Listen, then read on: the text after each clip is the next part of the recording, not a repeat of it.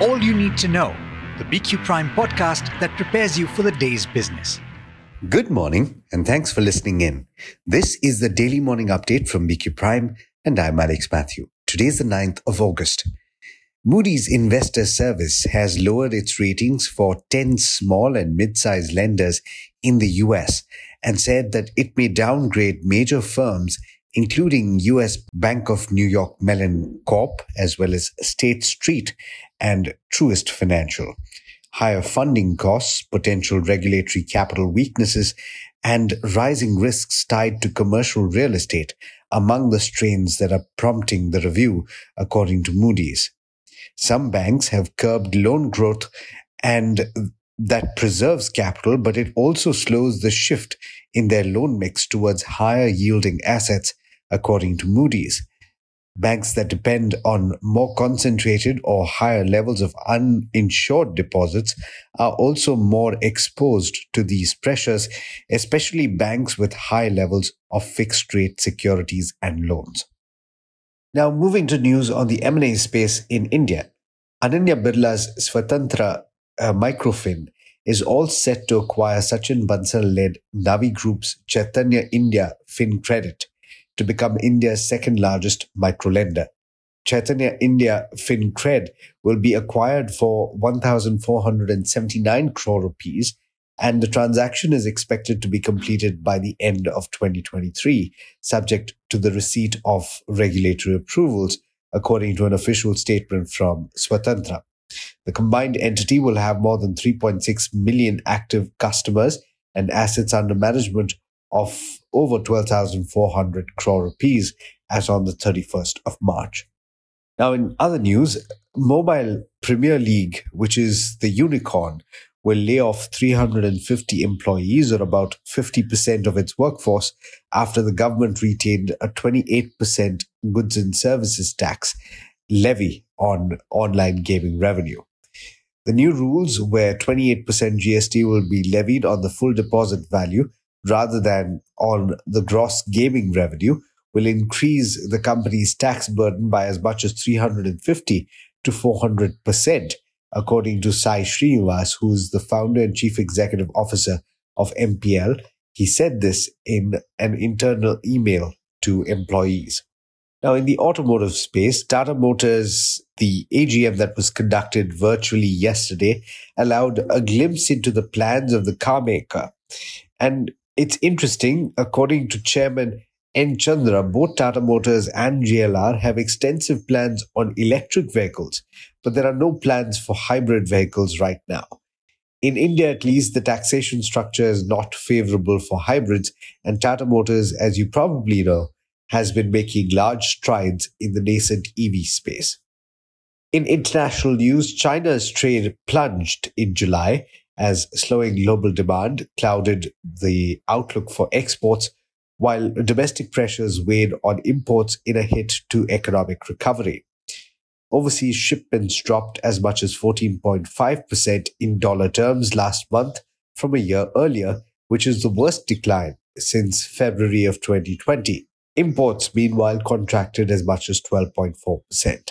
In other international news, a US plan to restrict investments in China is likely to apply only to Chinese companies that get at least half of their revenue from cutting-edge sectors like quantum computing and artificial intelligence. The provision would limit the scope of an executive order that the Biden administration is expected to unveil in the coming days as part of a push to limit Chinese access to sensitive technology. The final version of the executive order, which has been in the works for over a year, is expected to be far less ambitious than the earliest versions, as Biden seeks to balance limiting Chinese access to American technology while also seeking to improve ties with Beijing. That's a Bloomberg report. In international markets, US stocks ended lower, but off the low point of the day. The Dow ended lower by over 150 points, but it was earlier down as much as 400 points. The S&P 500 dropped 0.4%, while the Nasdaq ended lower by 0.8%. And it's a mixed start to trade in the Asia-Pacific region, with two of the three early risers trading flat and one trading positive. And with that, it's over to Niraj for the trade setup for the day in India. Morning, Niraj. Caution on the cards ahead of the monetary policy review outcome tomorrow? Good morning, Alex. Penultimate day of trade, and we are facing a global market pullback, though you have to admit that even the global markets improved quite significantly from the levels that they were trading at a point of time after the Moody's news came out. So it's not looking all that bad. In fact, to my mind, the risk reward is fair and square in favor of not going short in a big way. But let's wait and watch. Pharma, maybe ahead of the MPC, we'll anyways not see too much of a move. Maybe banking stays subdued, and maybe pharma continues to, again, the moves in Gland Pharma or some of the other stocks, the subscription to Concord Biotech, all of that shows the kind of excitement that is there in pharma. 5 out of the 8 talking point guests that I've spoken to have spoken about pharmaceuticals being one of their top bets to put fresh money to work. Tells you a story, doesn't it? Nevertheless, it's an important day for earnings as well. There is, of course, Tata Power from the very large cap pocket, but a clutch of important names. I'd watch out for Berger Paints after what Asian has done. Bharat Forge would be important. We are also will see numbers from consumption names like Sula Vineyards and Dreamfolk Services, PI Industries from Chem Space, and Z as well as Trent, by the way, would be important ones to anticipate in the session today. Z could be important in more ways than one, because since the end of June, the OI in Z Entertainment is up by about 50%. The open interest is at kind of $300 million, which is near 1-year highs, and it's trading at some important resistance levels of 245. And the Z Group will be in focus today because Z has signed a loan settlement pact with JC Flowers Asset Reconstruction to settle obligations with respect to the loans borrowed by certain trusts and entities. So let's wait and watch what happens here. What about companies that will react today? Well, Coal India, certainly. The numbers were better than estimated. Net profit at 7941, the expectations are 7546 crores, and EBITDA margin at 29.2% versus the expectations of 24.7.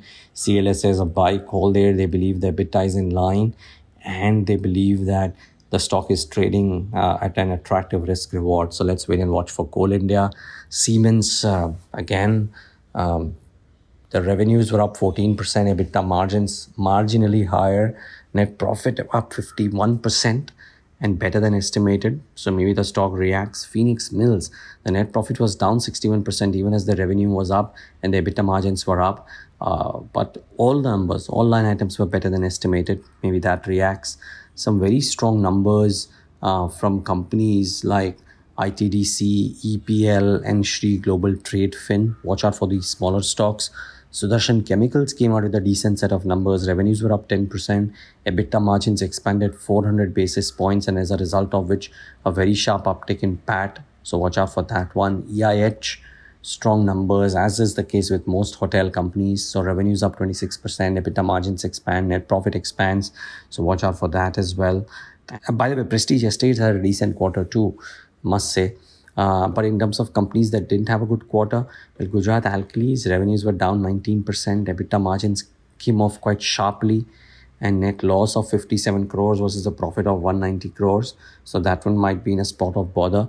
Brigade operationally was okay, but the reported numbers were weak on most line items. Maybe that stock reacts negatively. Midhani, for all its fanfare and for a revenue uptick of 63%, had margins come off 600 basis points. So maybe that one reacts too. Jai Bharat Maruti could react negatively because of the crack in margins. And Birla Corp had a slightly iffy number relative to estimates. So maybe that one reacts negatively. So those are a few stocks to keep in mind. Brokerage is constructive on both Hindalco as well as Adani Ports, and Adani Ports in particular has seen target price rise by Jefferies and a constructive note by Goldman and some of the others. So watch out for those two stocks on the back of brokerage notes as well. And a clutch of stocks, by the way, might react because of clean out trades happening yesterday, right? I mean, Inox saw the last supply getting absorbed. Ganesha Ecosphere saw that. Minda Corp is a block deal today that might see that. So watch out for all those stocks. With this, it's back to you. Thanks, Niraj. And as always, thank you all for listening in. This is Alex Mathew signing off. Have a great day.